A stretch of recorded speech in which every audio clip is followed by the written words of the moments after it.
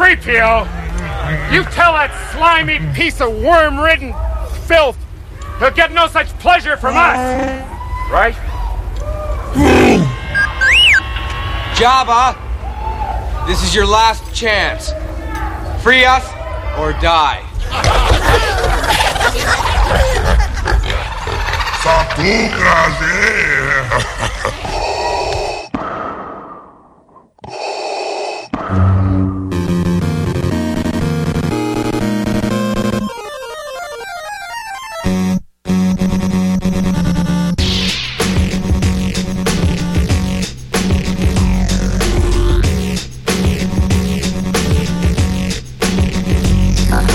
Welcome, Masters and Padawans, to episode 216 of Full of Sith. I am Mike Pilot, and with me my co-host, Holly Fry and Bryan Young. We have a really great episode planned for you guys tonight, and as I usually like to do, Bryan, why don't you tell everybody what we are doing here this evening? We're going to have a lot of fun with our good friend Corey Dee Williams. Yeah. He's joining us tonight. How's it going, Corey? All right, I'm here. It's been quite a little bit since we had you on the show, so I was happy to hear that we were going to be talking to you tonight. Yeah, it's been a while. What, a couple of years or what? I don't know. Yeah, it was in our infancy. Yeah. Yeah, I think it's been a couple of years. I'll blame myself for that. I blame Bryan for it, yeah. Yeah. Well, Bryan could have easily have reached out to me, but you know how that goes, you know. Whammo! So this is how tonight's going to go. So no, this is me getting. Well, he should be getting back at me, but never mind. I'm not that sort of person. Here when Corey was here before, so this is me getting to meet him. So yay for me! Hi, me. So, Corey, you since last we talked, you've been doing more of your music, and you've been doing more conventions. And at Star Wars Celebration, you put together a bit of a music video. Yes, I did. Well, you know, I have a project called the 3D Nucleus Project, and 3DEE Nucleus, as in my middle name. But, you know, it's the best name we could come up with that we liked after like going through 500 names. But it kind of describes what we do. It's kind of rhythmic music, and, you know, it's the rhythm is at the core of what we do. So the 3 is bass, guitar, and drums, and the D is me, and the nucleus is rhythm of the music that we do. It's basically kind of like funk based, I would say. Yeah. No, I would agree with that. Yeah. So we you know, I've decided I wanted to put together a project. I didn't really want to do a band again, because I've been in so many bands and I've been part of many band collaborations, and I just thought, man, it would be really fun to just kind of collaborate with different musicians from all over the place, and different instruments, and try different things. And then, you know, we're not really limited by some of the things that bands are limited by. Like, you know, you have to kind of create a sound for yourself, and that's what people come to expect from you when they hear you. Whereas with a music project like what we have, we kind of do whatever we feel like doing. If it might sound like rock, it might sound like jazz, it might sound just funky, but usually it's pretty much on the rhythmic side of things, because that's just what I enjoy doing. That's what's fun, you know, to me anyway. And for listeners who haven't watched the music video yet, I mean, I think, why don't you describe what it was and what it is and what's still coming? Because I think everybody's scratching their heads going like, why are we talking to Corey Dee about his music on a Star Wars show? But it all makes sense. And the link to the video will be in the notes, too, so you can just go check that out. Yeah, I mean, yeah, it all kind of ties together. We kind of came across, we were working on, most of our music is done through improv, and so we'll get together and a bunch of us will start, you know, grooving, and then, you know, 2 or 3 guys maybe, and then we always record what we do. So it's kind of like an improv jam session, and just things spontaneously happen, which is kind of cool. But so one night we were just kind of, it was a typical funky Saturday night. We all got together and we're just jamming. And at the end of the night, our drummer, who's a good friend of mine, James Wen II, we call him Jimmy Bigfoot because he plays without shoes a lot. But and the first time I looked over behind his kit and I saw him playing without shoes, I was like, man, what are you doing? He's like, I like it better this way. I was like, man, Bigfoot. Huh. So yeah, he came up. He has an electronic Roland V drum kit, so he was kind of like experimenting with some sounds, and they sounded really metallic and stuff. And so we kind of usually don't listen to the grooves the same night after we get done recording them. So it's usually kind of like the next day you get up and you go, what in the heck was that? When you play it back, but it sounded really cool. And I was like, man, I just started kidding around saying it really sounded kind of Star Warsy. And, it's like, man, we don't want to make a song that's Star Warsy. That would be like the obvious thing to do, because of my family sort of affiliation with Star Wars. But it just came out that way.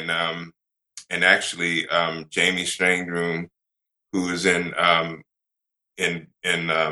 he works for the BBC. He was doing an interview with my father and asked me to join in the interview. And he said he was also doing a song parody, which was a Cloud City parody. And he was going to get my father to be Lando and sell a cloud, sell clouds to people and stuff. So I was like, that sounds pretty funny, man. And he was like, yeah, if you have any music that would work for this parody, it'd be really cool. And I could tie in some of your music to the thing. And I was like, you know what? As a matter of fact, we do have something. And so Cloud City Funk was kind of born out of that. And then at the last minute, I wasn't scheduled to go to Celebration to sign or anything. But I thought, I might go down and just hang out with friends and be a fan, because I like to do that sometimes because I can. I mean, I'm not a big celebrity like the rest of these guys where, they can't go anywhere. I have the advantage of being able to remain kind of anonymous until somebody looks over and goes, hey, Corey, But yeah, so I decided I was going to try to make this thing come together and shoot a music video for the song, and take it a step further, because he did a parody and it's just like a really short thing. And it's great and really funny. But I just had this idea that I wanted to create a music video around the groove. And so that's how the whole thing started. Gotta love when a plan comes together. Yeah, it did. I mean, it was amazing. I had to be in the right place at the right time to do a lot of this stuff. And, it's not easy when you got like, thousands of 501st members there. Yeah, I remember I was running from one panel to another, and I saw you, and you were, a bunch of people were around you, and you were pointing, and I'm like, I wonder what is going on there. Right. So, yeah, I had to get to the other panel, and then when I saw the video, I'm like, I get it now. Yeah, it ties in, doesn't it? Yes, it does. I'm assuming that working on Return of the Jedi initially kind of opened some doors with some of the people you got in the video, and then working conventions, signing. I mean, because you're Klaatu, kind of opened some doors with some other people. But like where did you meet Ray Park to ask it? Like, was that at a convention and you guys got friendly and you felt like you could ask him to do this? Well, yeah, it's kind of like, when you get in the convention circuit, there's a lot of us who are on the convention circuit, and we sometimes end up being in the same place at the same time. And especially since we're kind of all part of the big Star Wars family, we end up bumping into each other a lot, because if they decide to invite several people out who are involved in the movie, we end up being there together. So I had met Ray before. I met him at the previous Star Wars Celebration and had run into him a couple of times. And he's just a really great guy. He really hangs out with fans and does all that stuff. And I do the same. So, one night we were just hanging out in the bar at a hotel, and he bought me a drink, and we just kind of became friends in a little bit. I don't stay in contact with him, but whenever I see him, it's like, oh, hey, good to see you, Ray. And we chat a little bit, but I ran into Ray right after we had done the segment with Mark, and I was like, "You think you want to be in the video?" And he's like, "Sure, I'll do it." And it kind of became a thing where the more people we kind of got to do it, the more people were interested in doing it. Totally.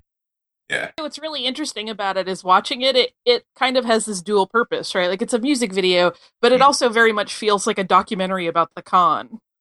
Yeah, that's kind of what's cool you'd say that. I mean, it wasn't intentional. I just wanted to do something that felt very spontaneous and raw. Like, I didn't want to go there with a production team and, like, and do a real polished video. I wanted to do something that seemed almost like you could shoot it on your phone, but I approached I'm sorry. No, go ahead. No, I was saying I approached a friend who I had met at Celebration Anaheim, Mark Donovan, who he's a really great photographer. I've been following his work, and I didn't really know he was into photography at the time when I met him, but I was just checking out what he was doing, and I really liked what he was doing. And I said, would you be interested in, like, taking a DSLR camera and shooting video? Because, I have some friends that do great footage with DSLR cameras at shows, and a friend of mine, Barry Bellamy, does some really, really great shows, with a DSLR camera. I was shocked. I was like, man, you don't have, like, a video rig? And he was like, nope. The stuff was super high def, and, you could play it back on a big screen TV from YouTube, and it looked great. And so I thought, man, we could get away with it. We could do it, and if we do it in natural light, and it'll just seem really, spontaneous. And that was the whole idea behind it. So, yeah, I guess it does kind of come out having a bit of a documentary kind of feel to it because of that. How do you, so Mark Hamill's probably the most approached person at that convention if he's seen anywhere. Right. How do you talk him into doing this? It looked like you were at, somewhere in, the back of the convention center, out of public eye when you were, how'd you talk him into it? Yeah, right.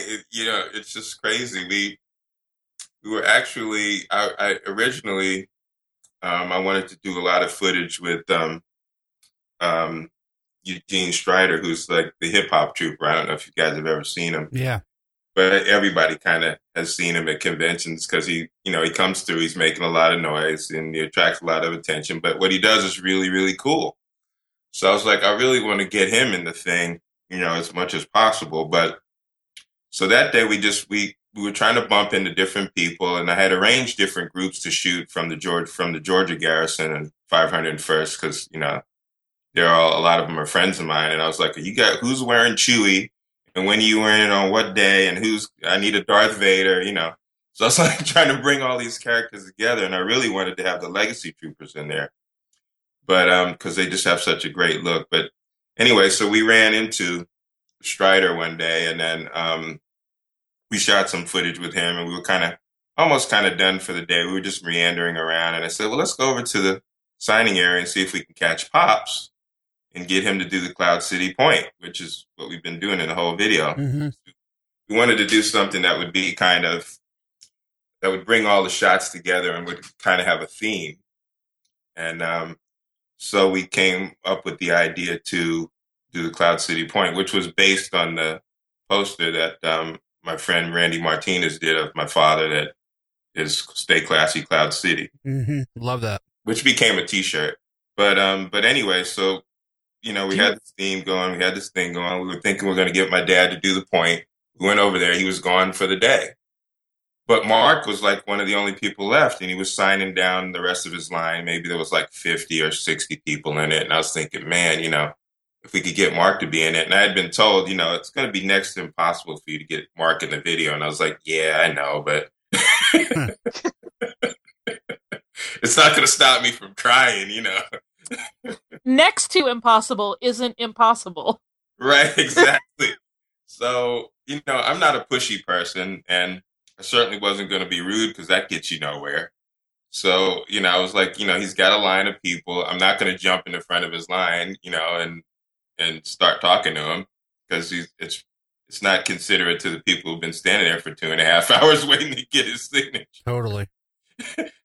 So they had given me a pretty much all access pass, and it was easy for me to talk to people. And when they look at me and they see the resemblance between me and my dad, they kind of, oh yeah, that makes sense, So anyway, they basically when he was almost done, they said, well, I asked a few of his people that were working with him, and I said, I'm really trying to get Mark to be in this video, and I only want him to do like 15 seconds or something. Just do what we call the Cloud City point, and it would be really cool to get him in it.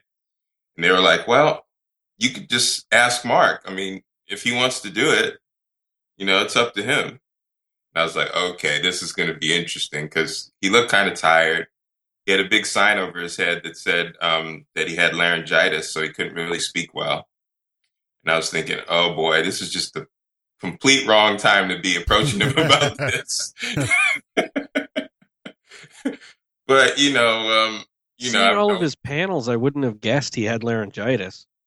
Yeah, I mean, he did. I think he had the panel the next day, he told me, and he was like, man, I don't know, I'm going to do this panel tomorrow. And I was like, wow. But yeah, we when I walked up to him, I had was trying to get together my spiel, what I was going to tell him.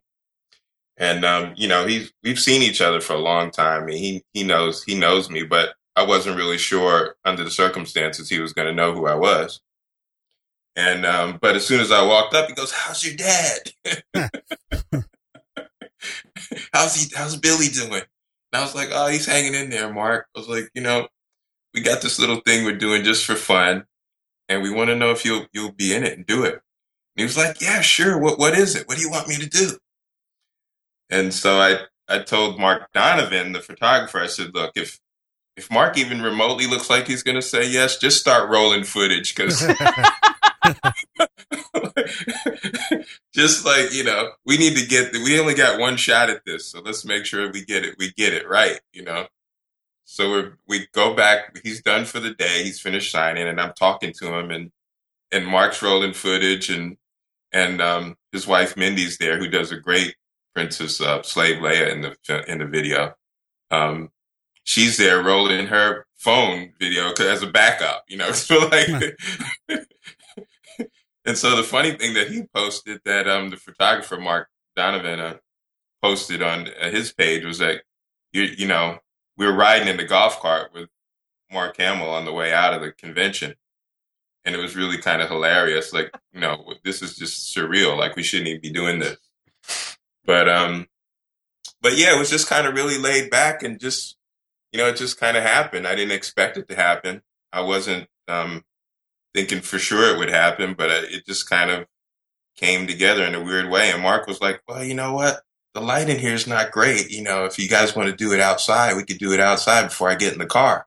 And I was like, yeah, cool. That's whatever you want, Mark, And so, so we get outside, and, I got the song on my phone. I'm carrying around this Bluetooth speaker that gets pretty loud. And for some reason, the Bluetooth speaker didn't fire up, because I had changed the Bluetooth setting when I was shooting with the hip hop trooper, because he had a big jam box, and we were making it come out of his jam box. And so he's like the Pied Piper. We're walking through the whole convention with the song jamming, and people are dancing and looking at us like we're crazy, like, what's going on? But anyway, so I get outside with Mark, and it's not coming out of the speaker, and I'm thinking, oh, damn, I can't restart this thing while he's standing here. He's going to say, all right, I'll catch you guys later, So I just started, and it was coming out of my phone, and he could hear it, and he leaned over, because he asked me if he could hear the groove. I wasn't even going to play the music for him. And he just started vibing to it immediately. And I was like, oh, okay. So I just started vibing with him, Right. And we're shooting this video, and then, and then he kisses me, and then I kiss him back. I thought, I'm probably the only person that could say I'm in a video with Mark Hamill being kissed by Mark Hamill in a video. Was this the first time you'd seen him since 1983 or 82? No, I saw him at Celebration Anaheim. Oh, okay, briefly. So just really briefly, but not.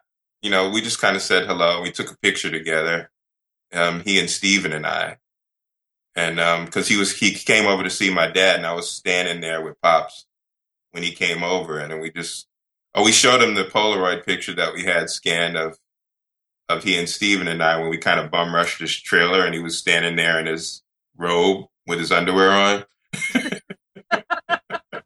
And he was really amused. He was like, "Where did you guys get that?" So that kind of, I guess that kind of, maybe that stuck in his mind. So when I walked up, it wasn't so as weird as it might have been otherwise. With with these conventions, like you're going as a fan, like did you get to make it into the 40th anniversary panel that they did with John Williams was there and your dad was on stage? Did you make it into that? No, unfortunately I didn't. I mean, I wish I could have, but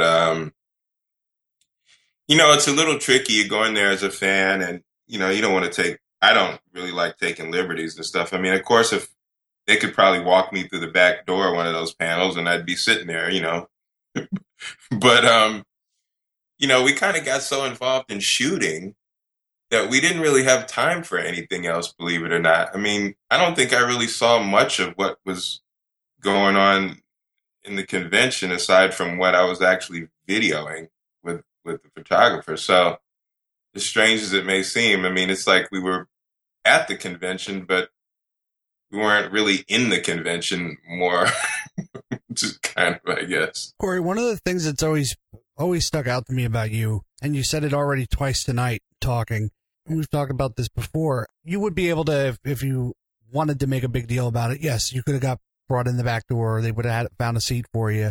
You could totally use that to your advantage, but it's always been cool that you get it, that other people have been waiting a really long time, and you wouldn't want to take that away from them. And I always thought that was really a great quality about you. So I just wanted to say that out loud. Oh, well, thank you. I just, I grew up, we had a pretty normal upbringing and, you understand.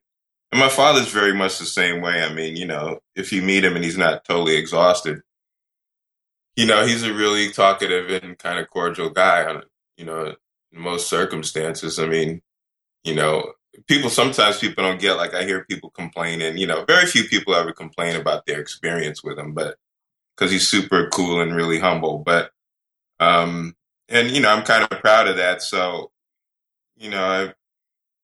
I follow in his footsteps when it comes to that kind of stuff. I mean, I see how he is with people and it's just, he's very kind of aware of the whole experience and, signing with him sometimes is really a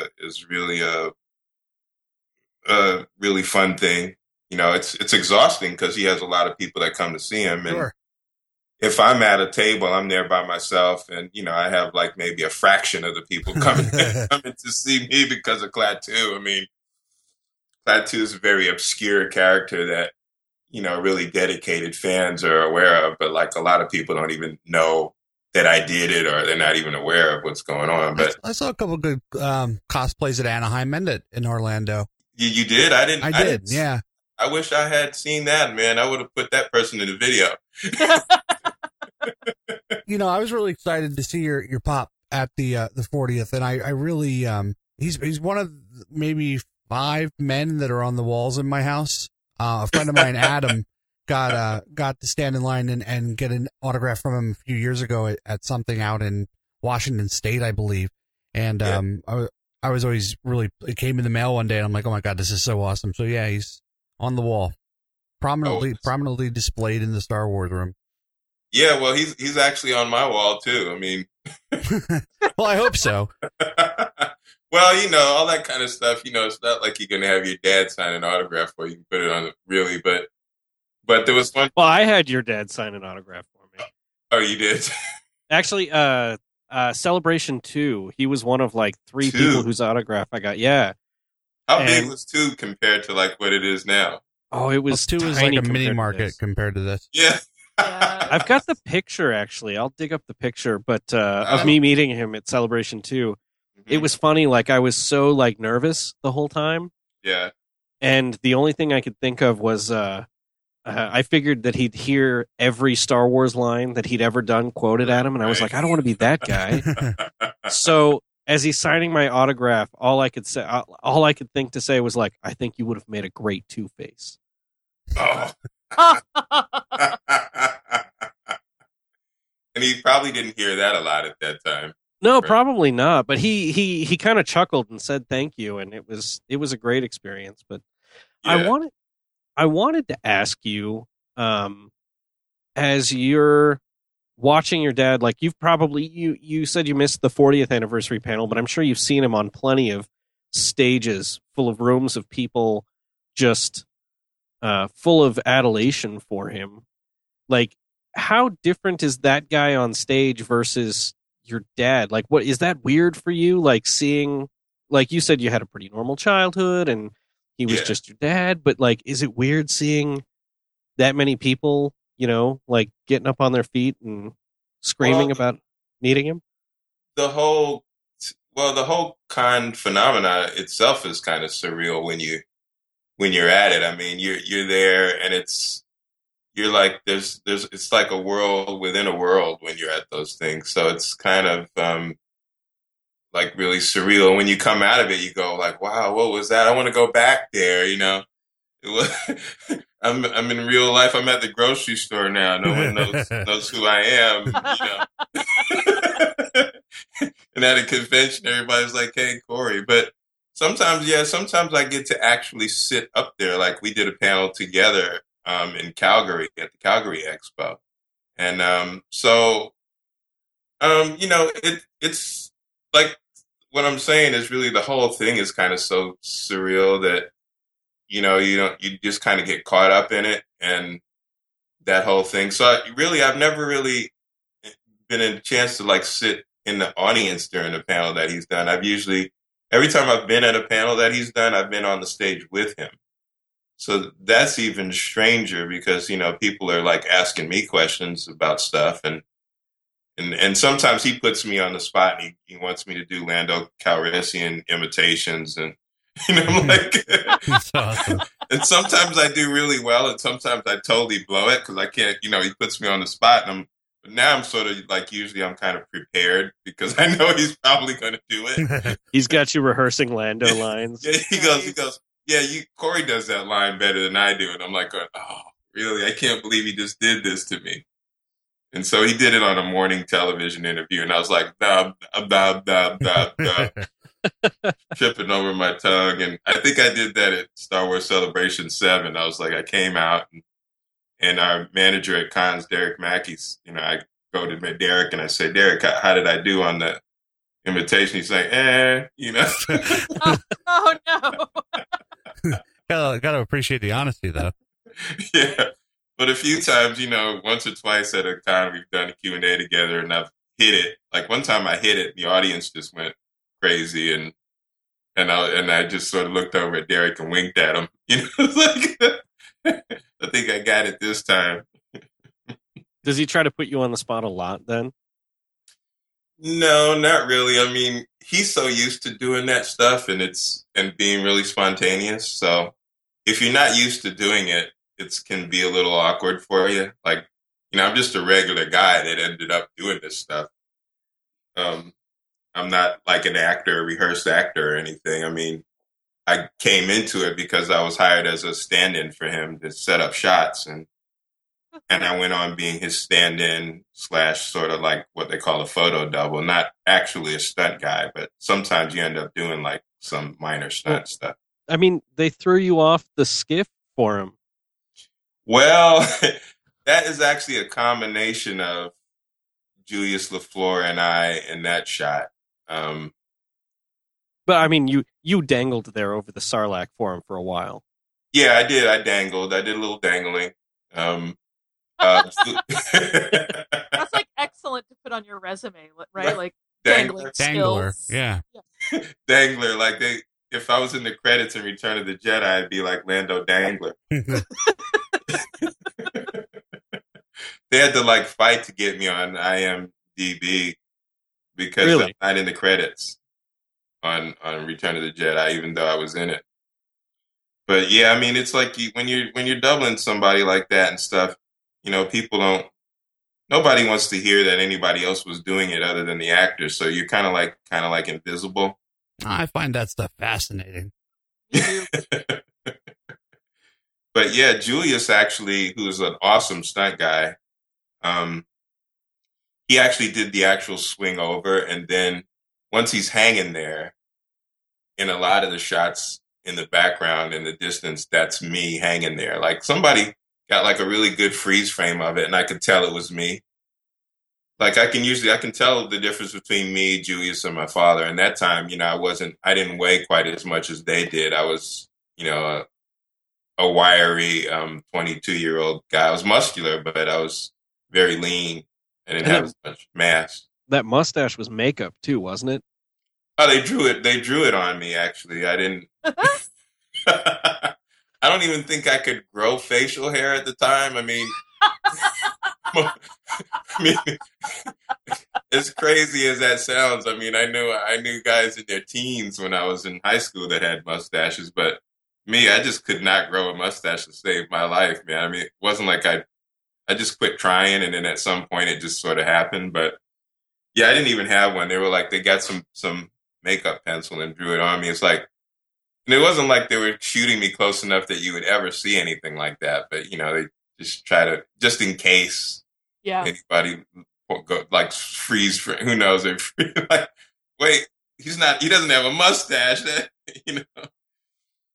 But yeah, I mean, it was pretty interesting. I mean, they asked me to do it, and I didn't really hesitate because I was 22 and fit and martial artist and all that stuff, and it didn't fit. It wasn't going to be anything physically demanding, but you are hanging 2 or 3 stories in the air, and down below is the Sarlacc pit, basically. Sure, it's pretty hot too. Oh yeah, I mean, it was hotter than you could even imagine.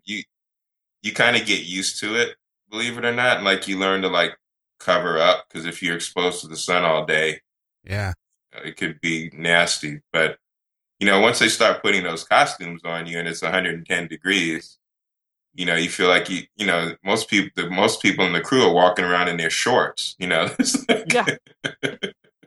no shirts on or a t-shirt.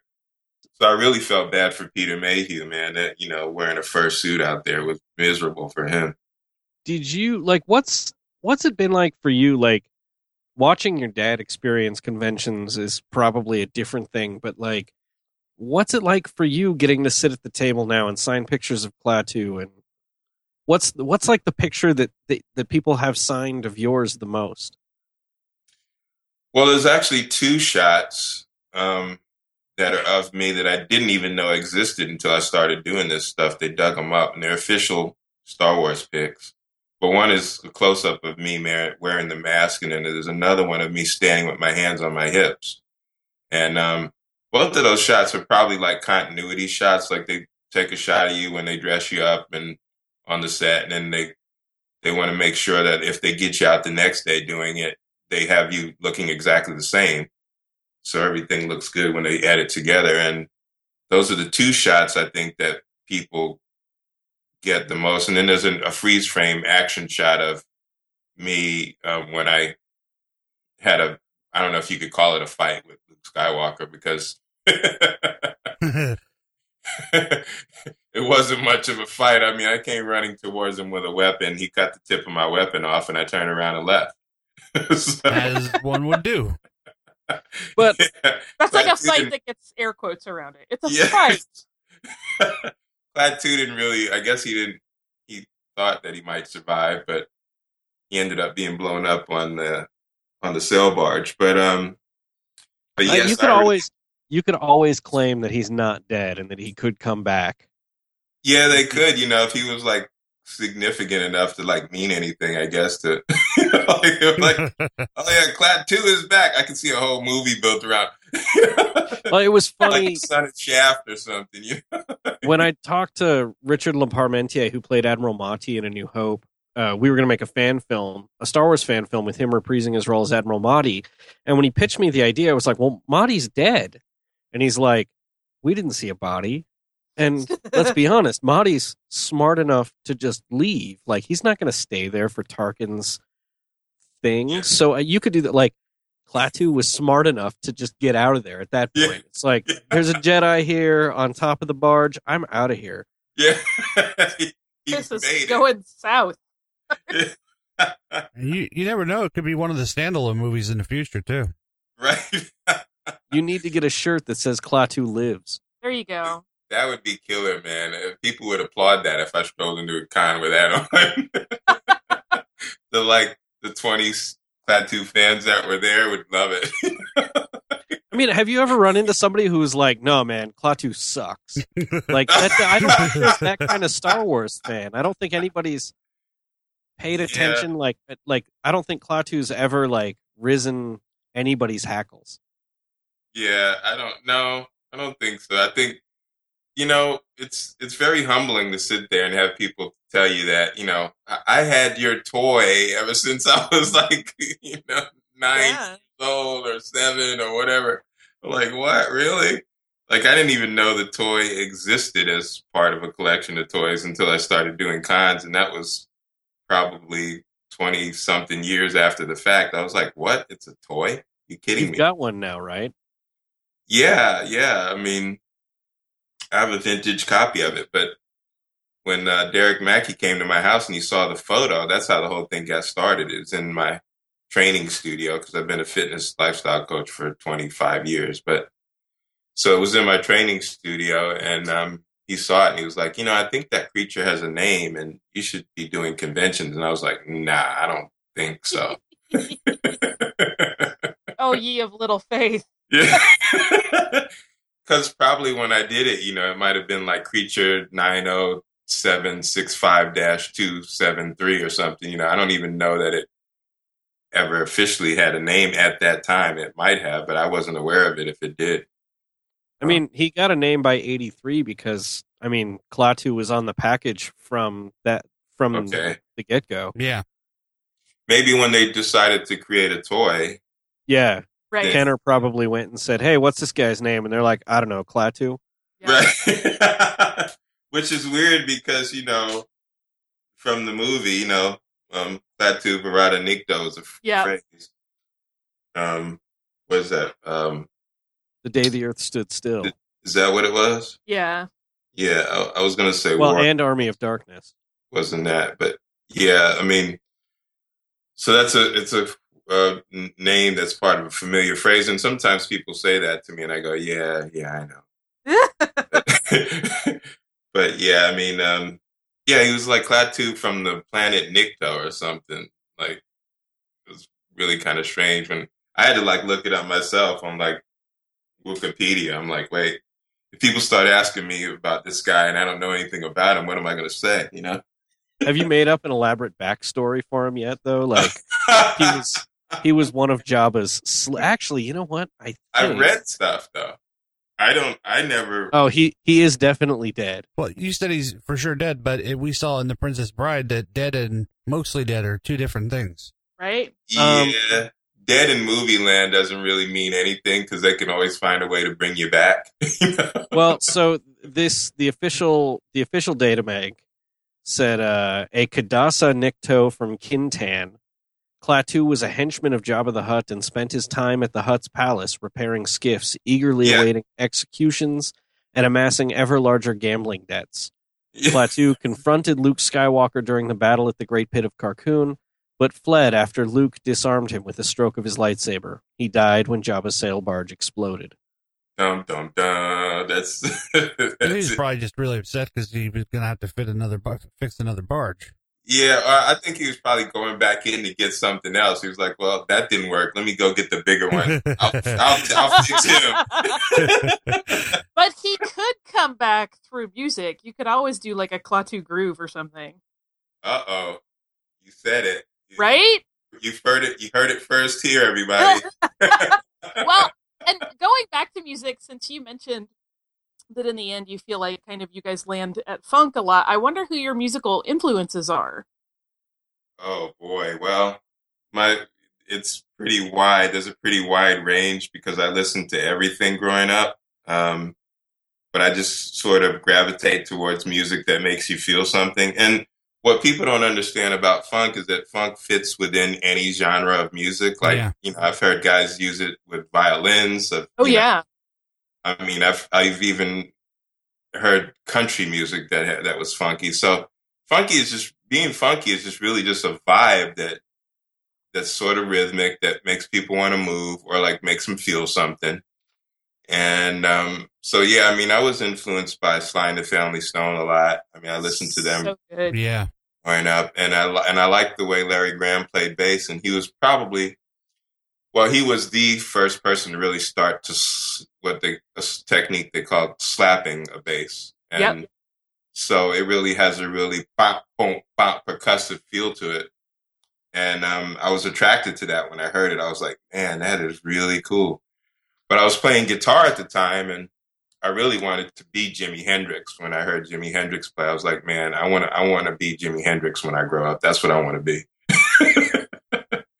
So my grandmother got me a guitar from a catalog back in those days. There was no internet.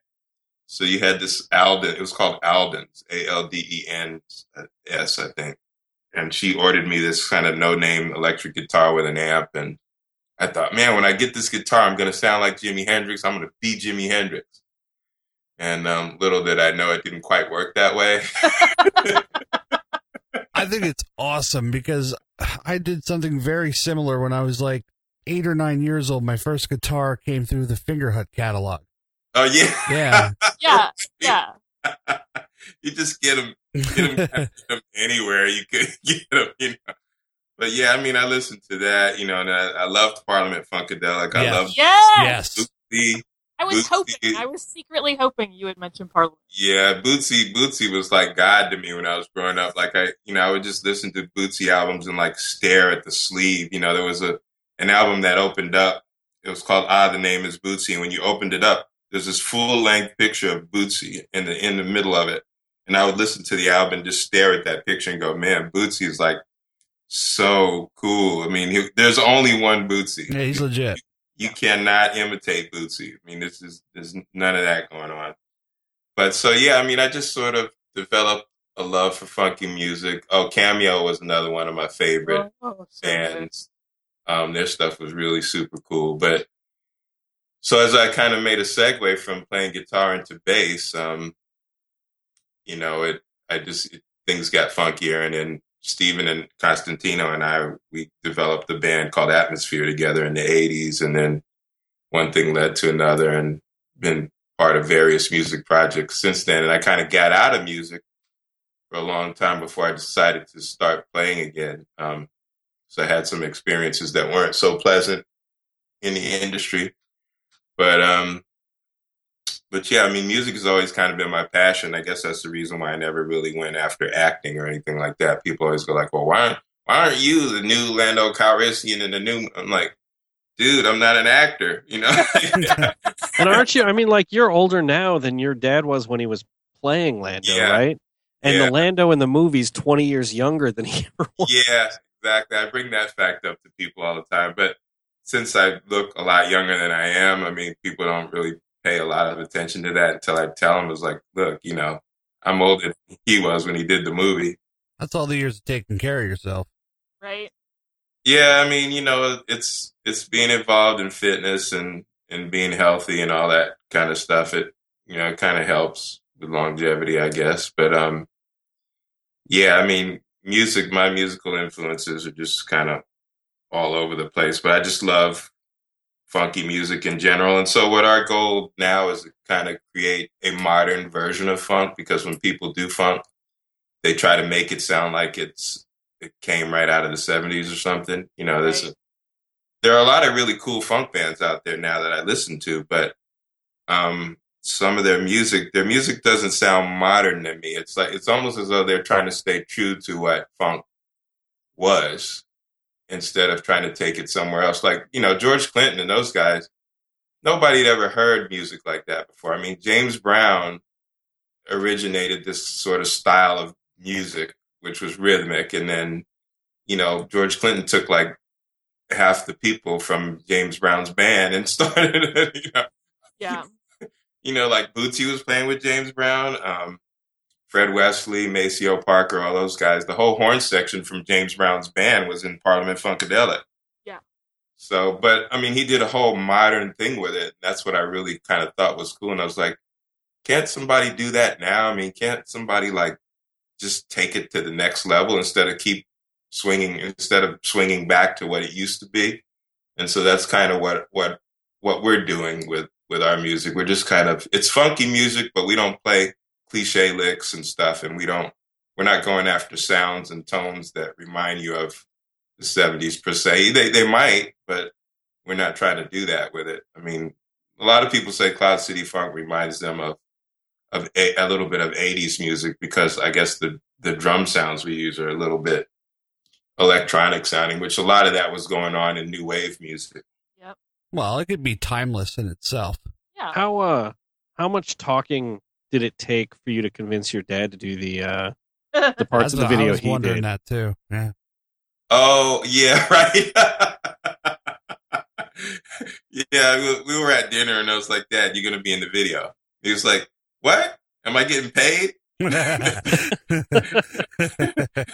I'm like, no, you're not getting paid. None of us are getting paid. We're just doing it for fun. What? You're doing it for fun? So like,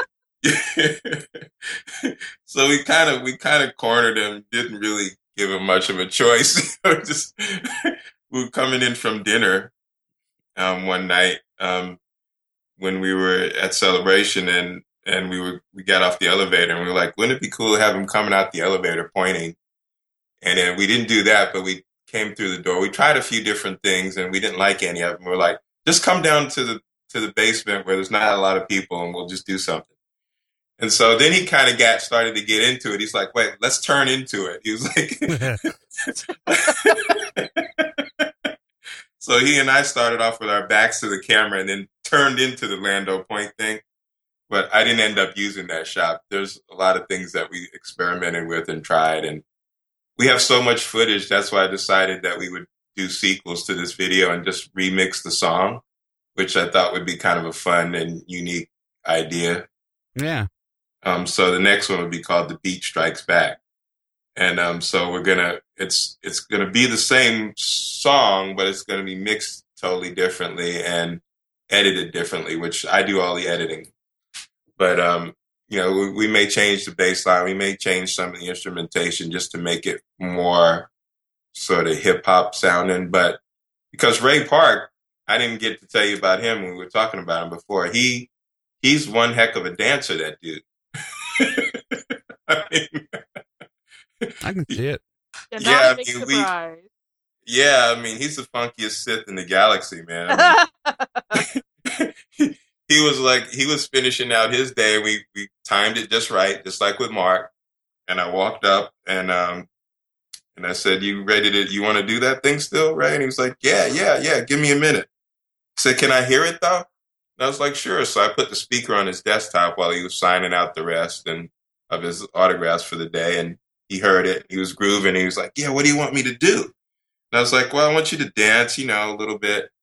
So we were trying to round up a lightsaber. I sent my friend Mickey Flint to go find a lightsaber because he was like helping us with everything. He was like, give me 15 minutes. He always said that. And he'd come back with like 3 Jedi and a Sith, So he came back with 2 lightsabers, but it turned out that Ray had a lightsaber that had been given to him that was a double lightsaber, just like the one Darth Maul uses. And I was like, dude, that's like perfect. So we took him back in the sort of like loading zone area after the con had closed that day. So it was closed, and they were tearing everything down when we were doing this. And it was on Sunday. And so Ray just started grooving. And he started doing all these popping and locking and doing, I was like, man, we just couldn't stop laughing, all the stuff he was doing. And we just said, and we got done. We ran through the whole song, 3.5 minutes, full take of it. And then Ray just goes, man, that really felt good, but I'm warmed up now. I think I could do it better. Can we do it again? You're not going to tell him no. I mean, yeah. No more dancing, Ray. Right, we gotta go, Ray. No, but yeah, I mean, he did that, like, and then he got finished with that one. He says, but now, it feels really good. I've been sitting all day because he likes to work out and stuff. He's in good shape. And he was like, I've been sitting all day, and it feels good to get up and move, man.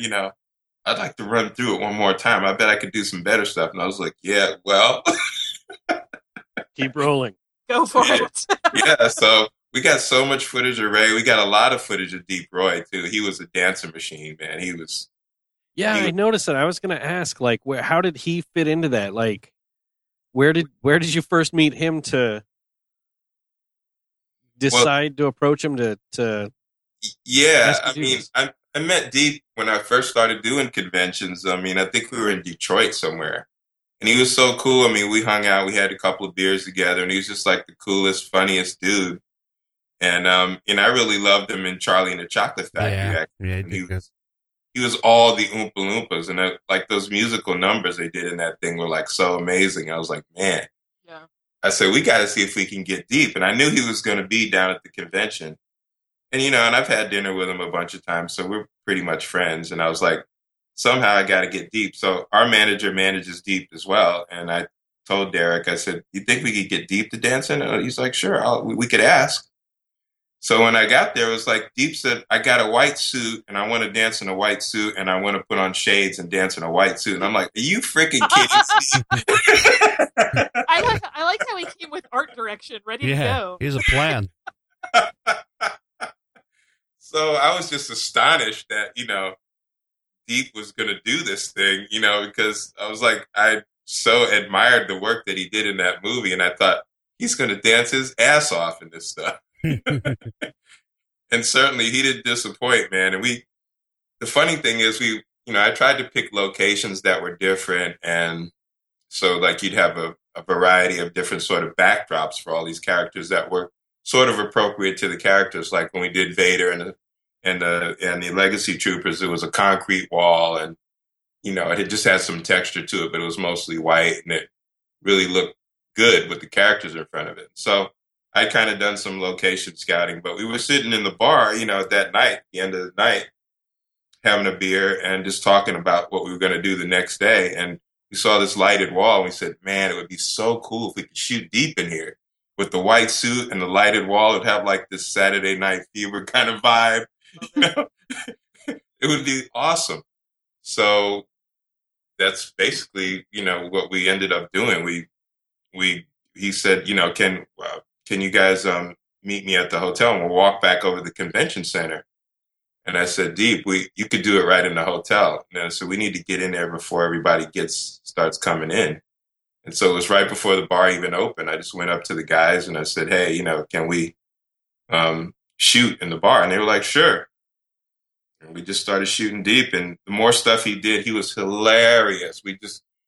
I think Mark, he said the camera was shaking a lot because he was trying not to laugh while Deep was doing all the moves that he was doing. And I was jumping in there with him so you could see that, because he looks proportionately kind of correct. And you don't really notice how small he is until you see him against a full-size person. Yeah. And so that made it even funnier. So, yeah, I mean, it was just really great the way the whole thing came together. I mean, I couldn't be happier with what happened in it. When we first became Facebook friends, he popped up in Friends of Your Friends. You know how that shows up back in the day on Facebook? It was very particular to this person. And I just, I sent him a friend request just because I remember him from Neverending Story and so yeah, he's been a ton of movies. Yeah, he's done so much. Like he was in Big Fish. He was in the Star Trek movies. He was Droopy McCool. So really, yeah. That's really all that matters. Yeah, you don't get a lot cooler than that. Yeah, just sitting and watching the video when Bryan sent it earlier. Just cool. Everybody that's in it, it's actually really, really fun to watch. Yeah, I mean, it was really cool. And in all these, combined with, my idea was to do Star Wars characters and then also combine them with maybe a few sort of celebrity cameos, which I thought would be really quick, that we could maybe talk a few people. But it ended up, people got really involved, in it, more than I even thought they would. The more they heard the music, it seems like the beat carried them away. And a lot of people tell me, when they listen to it, man, I keep hearing it in my head after it's turned off. I mean, it was just sort of infectious. I mean, I tried to really hone that groove that we put together to make it very danceable. And I really concentrated on the tempo of it and the feel of it so that it would be really easy for people to dance to it. Even if you're not a great dancer, it would just be really easy to kind of groove to. Yeah, and thank you for that because I'm horrible at dancing. You gotta just let go, Mike. You gotta let it happen. It'll be fine. Sometimes. Man, I was amazed. There's a friend of mine on Facebook, and he posted a video. Oh, he didn't post the video. He actually sent me a message of his daughter dancing to it. Aw. She was like 17, and she was going berserk. I was like, man, I need to get her dancing in the next video. Are you kidding? So, for the next celebration, you going to plan another one of these? You going to make these traditions Right. through celebrations? Well, the funny thing is, if I had been there signing, there's no way I would have been able to do what I did. I mean, I wouldn't have had the time to, because we basically spent like every day, all day shooting. And, I was really grateful to Mark Donovan for, doing it with me. Because it was like, I was like, dude, I hope I'm not ruining your experience at Celebration. He was like, oh, no, he's part of the 501st Legion. Mm-hmm. He and his wife, he does Stormtrooper and all that stuff. And they do charity events and everything, which is really cool. But like, I was like, man, I hope I'm not ruining it for you. And he was like, no, man, I mean, this is, really why I come. I mean, I want to come and hang out with my friends. And yeah, it's great, to come to the convention, but if you've been to a couple of them, I mean, you start to see the same stuff over and over again, more or less. Or you should do one at Dragon Con. Oh, dude, funny you should say that, because I'm really trying to get the Hip Hop Trooper. I want to feature him in one, and he's saying, man, a good place to do it would be at Dragon Con. So I think we're probably going to do end up doing a bunch of these videos. I know there's 2 sequels coming off of this one because we have so much footage. I want to feature Deep in one, and I want to feature Ray in The Beat Strikes Back. I want to have, a lot of footage because he did some really cool stuff, and I'd like to kind of mix him in with some of the other shots I have of the characters. So we had so many shots, we could definitely create 3 different videos, and the challenge would be to keep it interesting enough where people wouldn't go like, oh, hey, that's the same stuff as we saw last time. But I think we could do it, and so we're going to give it a shot. That's for sure. Well, you've got a Klaatu funk song to write. Right. Oh yeah, right now. Thank you for that. Yeah, Klaatu groove, man. I'm ready. Thanks, It will take me back to my childhood when I would roller skate around in my basement to Ohio Players Club. I want to recreate that feeling. Nice. Oh, the Ohio Players, man. Sugarfoot. Oh, good stuff. Oh, man. Love Roller Coaster, man. So good. Even still today, one of my favorite songs of all time. Yeah, that's the funkiest guitar line Yes. in the history of funk guitar, I think. It's really some funky stuff. But I mean, these guys I'm playing with are really super funky guys. And, I said, look, I just want to be involved with guys who are really into playing music. And, we're not trying to do it. We're not doing it because we want a record deal or we're trying to make money doing it. We're doing it just because we love, creating really cool music and stuff that's fun to listen to. And so, it's just really, I've just been really fortunate and I've kind of just ran across most of these people. I mean, Curtis Combo, he's the other bass player. I ran into him in a music store, and when I had first gotten another bass, and we talked about getting together for like a year and a half or something, and we never did until we finally did. And then when we did, we just hit it off. It's not easy for 2 bass players to play together because you kind of step on each other's toes at times. But Sure.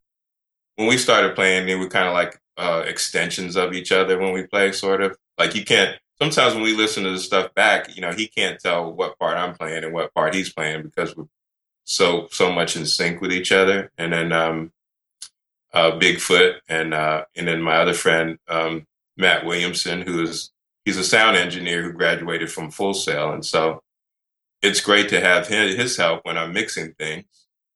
So we have a really great team of guys, and he's a really good guitar player too. So he plays a lot of stuff.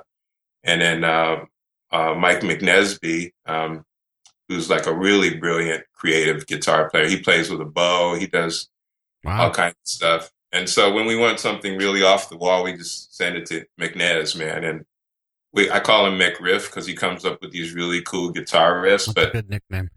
Yeah, they're not really songs. He just comes up with like a 24 bar riff, and everybody just looks at each other and goes, "Man, where did he come up with that?"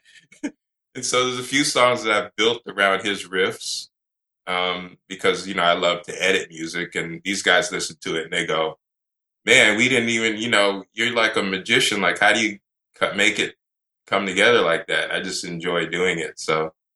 And then the last guy we got is Matt Supnick, who's a brilliant bass player, and he used to play.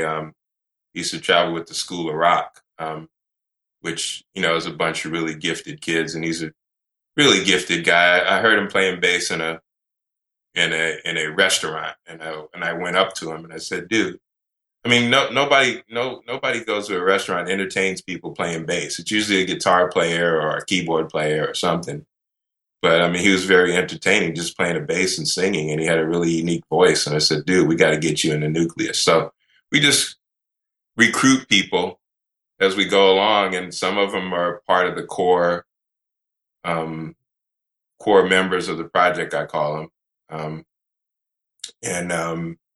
Our website sort of describes what it is and tells you more about what it is we do. But it's really a cool project. When you do something like that, when you're doing it for fun and the love of it, people do respond to that a lot more because it makes it more fun and it makes it more interesting, and you want to support somebody who's doing it because they're doing something that they love doing. Yeah, I hope so. I hope it comes across that way. I mean, I would like to have it come across that way. And I'm sure, some of the infectious sort of enthusiasm that we have, it just creeps into people. People come over we have a room in my place, and we call it the Lux Lounge, and it's turned into actually a Facebook page because people kept checking into it. And I was like, but wait, I can't have them showing up at my house waiting for a jam session. So, I had to come up with a location somewhere, and it's actually Funkhauser, Georgia, which is appropriate. Yeah. But yeah, I mean, it's like a room I've created because I love interior design. And so, I created this room that has a really cool feeling to it. And most of the shots on our website were taken in that room. But so when we all get in here, it's like a really cool vibe. And sometimes people will just sit and listen to us jam. It's not easy to listen to a jam session because it's not music you're familiar with. And so it's just sort of us doing a thing, but you have to appreciate that kind of thing. But, no, totally. My daughter plays stand-up bass, and I could sit there for hours watching her and listening to her play stuff that she's coming up on her own, and just, That's very cool. I mean, yeah. Cool. It's very cool when you can improvise like that. I mean, a lot of people that read, the two don't necessarily kind of go together all the time. Like some people that can read music, but they can't really just listen to something and play to it. Sure. So it's, it's great if you can do both things. But I'm an ear player. By the time I started trying to learn how to read, I was just too bored to do it because I was already writing songs. I mean, yeah. It was like going backwards to me or something. So, I just create, I'm a decent bass player. I'm not like the baddest bass player on the planet or anything. And, I certainly couldn't blow people away with really intricate stuff on bass, but I'm good at coming up with an imaginative bass line usually. I come up with good, some of the coolest bass lines were the simplest things you ever heard. Good Time Chic, doom, doom, doom, doom, doom, doom, doom, doom, doom, doom, doom, yeah, doom, just, and Schoolboy Crush, the Average White Band, that was a really cool bass line. Some of the coolest bass lines were just real simple stuff, but just flavorful. I think that's what it's really about, is being flavorful with stuff, not trying to impress people, because people do all kinds of crazy stuff on instruments now. Like I was saying about my daughter a little bit ago, I love music. I've been listening to music my whole life. I've collected vinyls since I was probably 5 years old, listening to all my mom and dad's old albums, Sweet. Parliament stuff. I got really happy in the 90s when they did stuff with Ice Cube, because then it was people actually knew the band that I've been listening to all along. But as far as bass goes, I never really gave it a lot of thought. Like if I play Rock Band, I never play the bass. I would usually play the guitar, but you get so much of the rhythm and so much of the soul just from, listening to her play and watching her do it. I've always taken that for granted. And now it's like, wow. Like, if you go see like, Brian Setzer, my friend John Hatton plays for them, and it's, I never really gave it that much thought, but now it's like, yeah, it's a big deal. It sounds good. It really does. And those guys had some cool upright bass stuff going on in their music. And to play it, the swing, rock and roll thing was really different, So there's so many unique ways to approach music rhythmically. And it's cool to kind of discover some of that stuff. Like sometimes we get into, I call it bassism, because there's like two bass players or, maybe three of us, and like, how do you make that work? But it's kind of cool. Like Supnik plays very melodically and I'm very rhythmic, so we complement each other the first time we played together, it kind of just came together. But yeah, you find ways to do it. And bass is so interesting, you don't really pay that much attention to it until you see somebody sitting there playing bass. Like one of my favorite bass players is Marcus Miller, but I also love Stanley Clarke. But Marcus Miller is one of the most famous bass players that some people don't even know who he is, but he's been on like so much music. And like a lot of the early Luther Vandross stuff, he was on that, producing and writing, and he played with David Sanborn and a lot of people, but Miles Davis. Yeah, so. It's good that you find people that you love doing it with and you get to do it on the regular.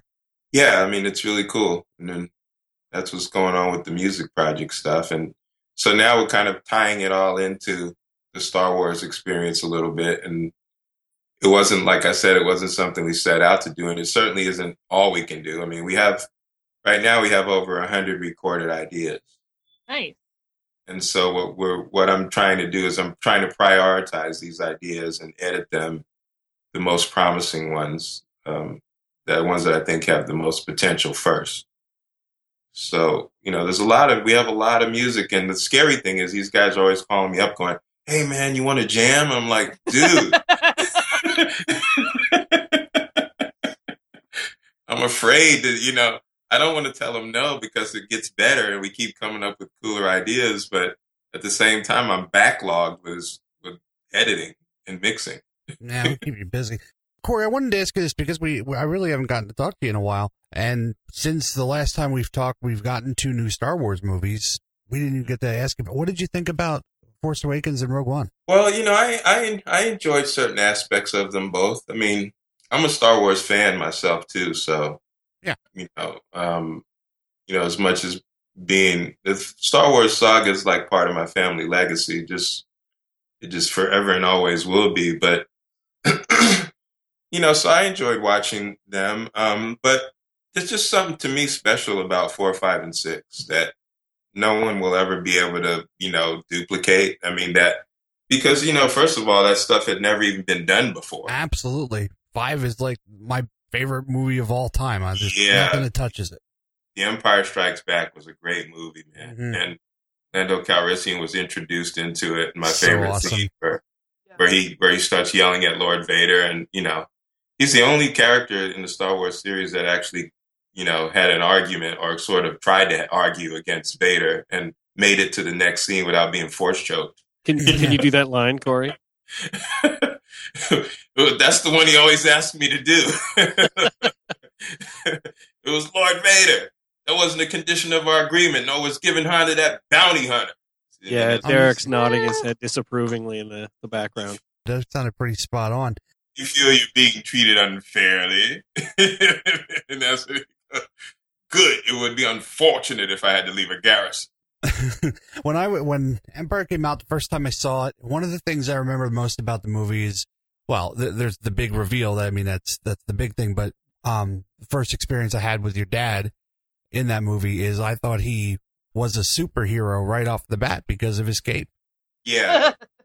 So, I think that's one of he always says that's probably one of his like favorite things about the characters, that he got to wear capes.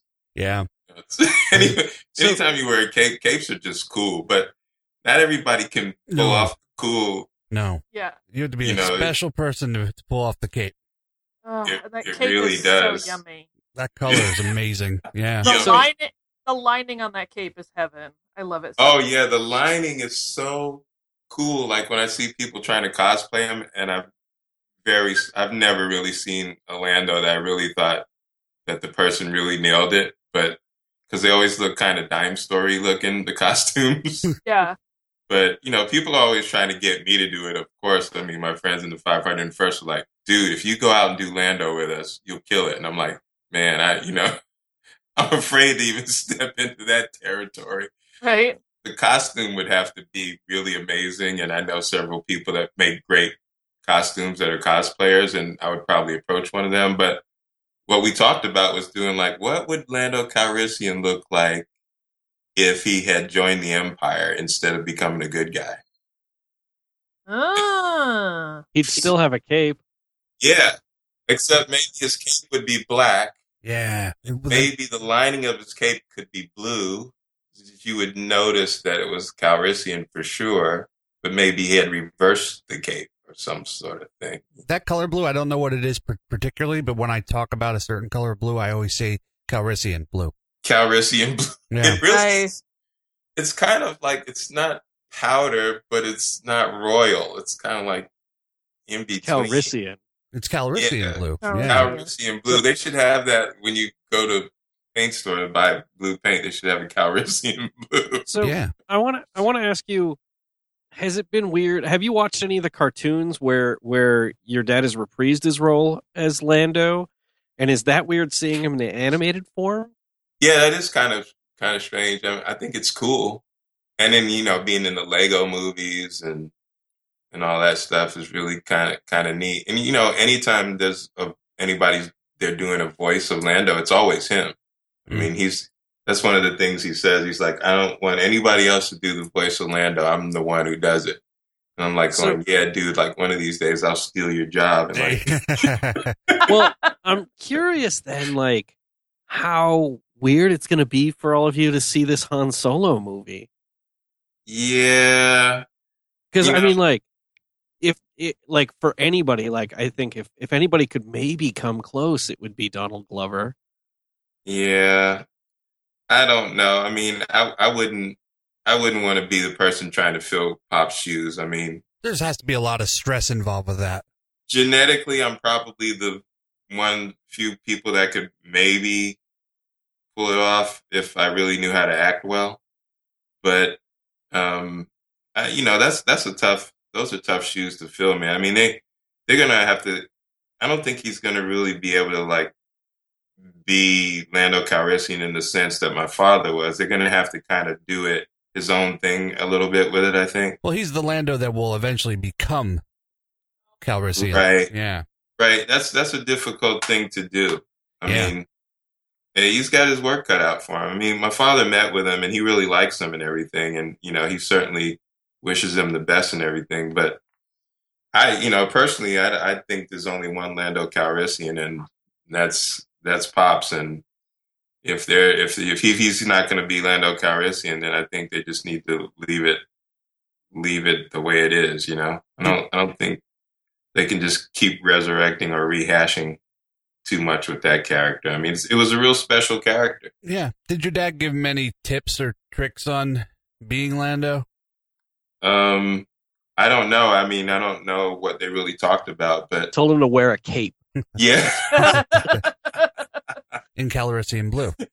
Well, Pops is just so he just has a kind of coolness that's part of his personality. And that's kind of hard to learn. You either have it or you don't. I mean, it's handed. My grandfather, December Williams, who my father is named after, was a real cool dude.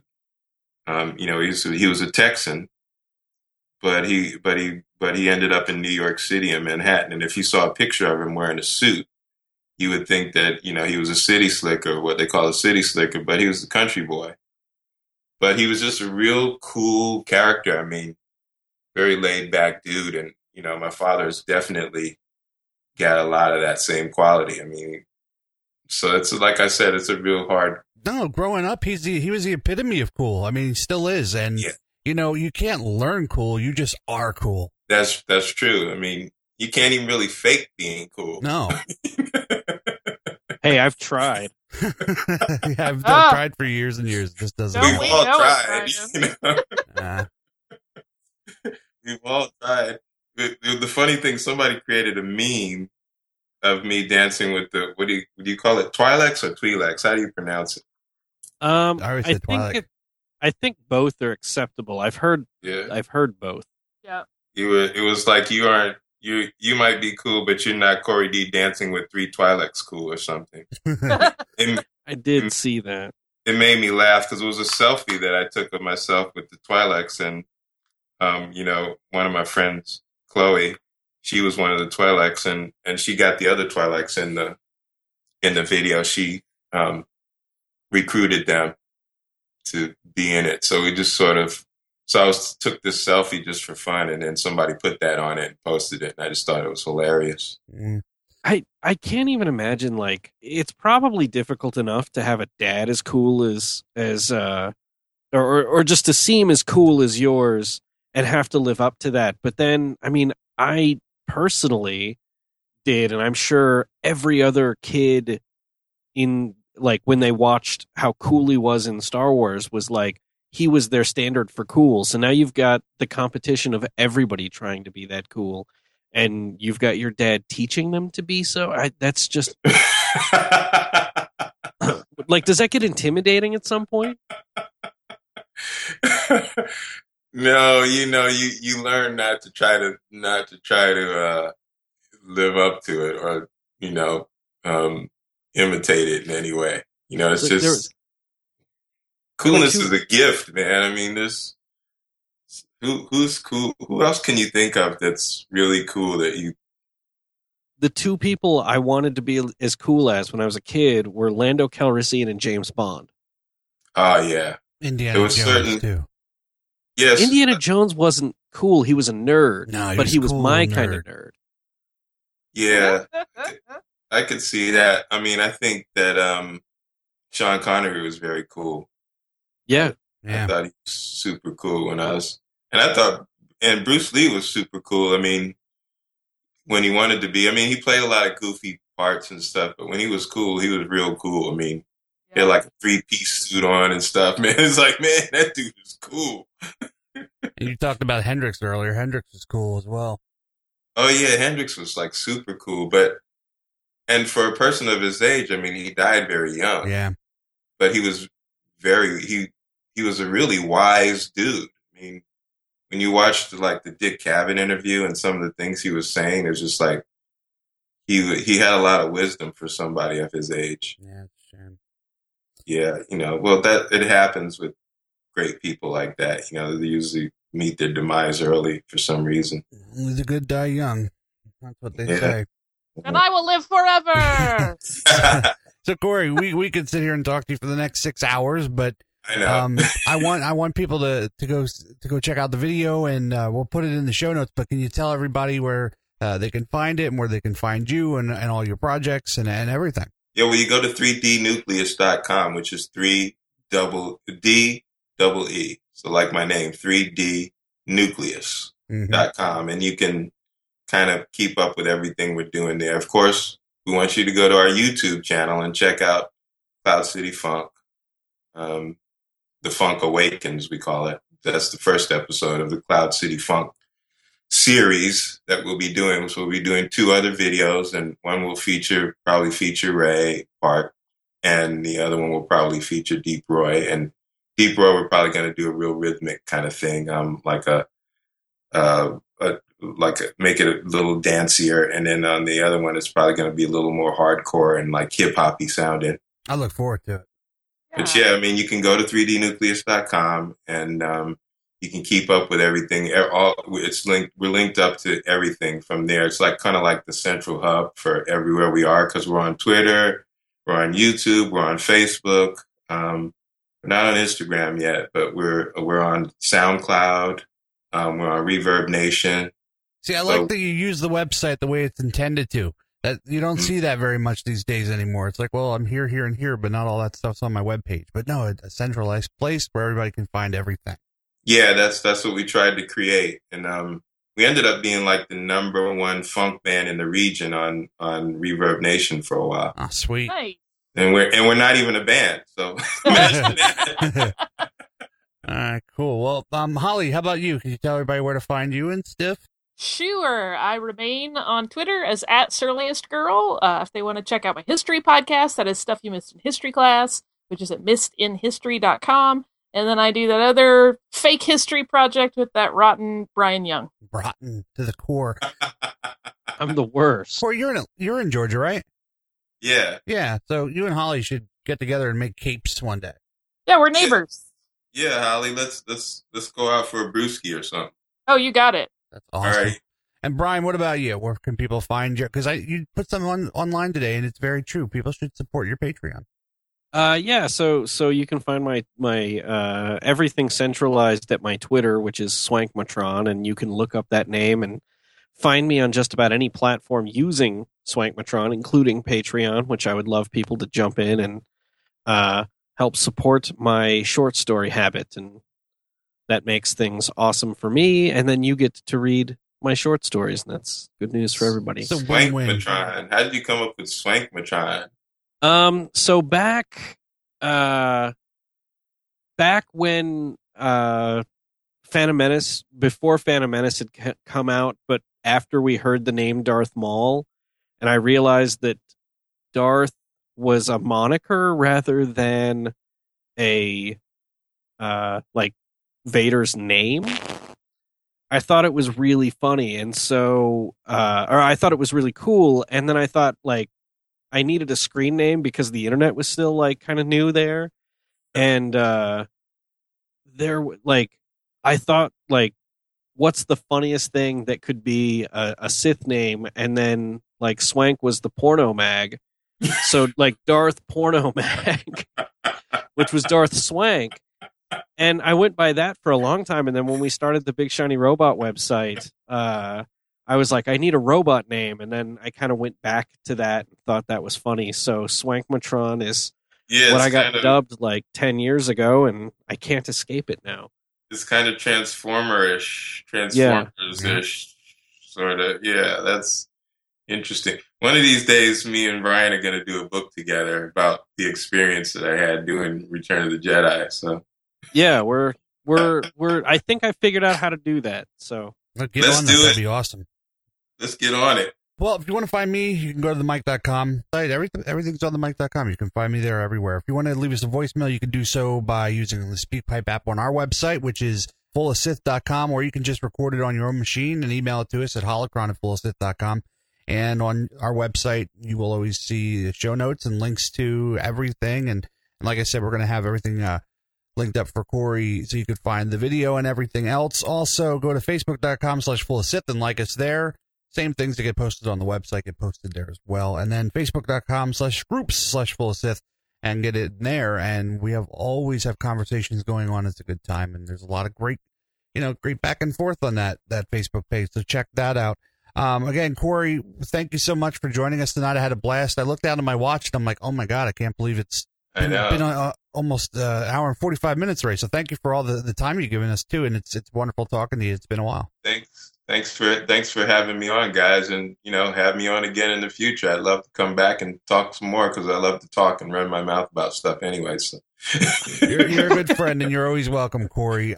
Everybody else, go to the YouTube channel and put likes, the thumbs up there, and do all that stuff, and leave some great comments. If you want to leave us a review on iTunes or Stitcher or the Google Play Store or anywhere else you can find the show, we would appreciate that.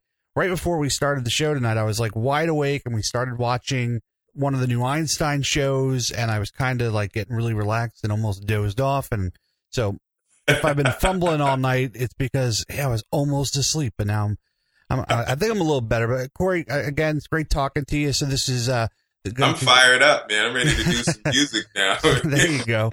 So this is episode 216 of Full of Sith, and for our great guest Corey Dee Williams and my co-hosts Holly Fry and Bryan Young, I am the Mike Pilot. May the Force be with you always.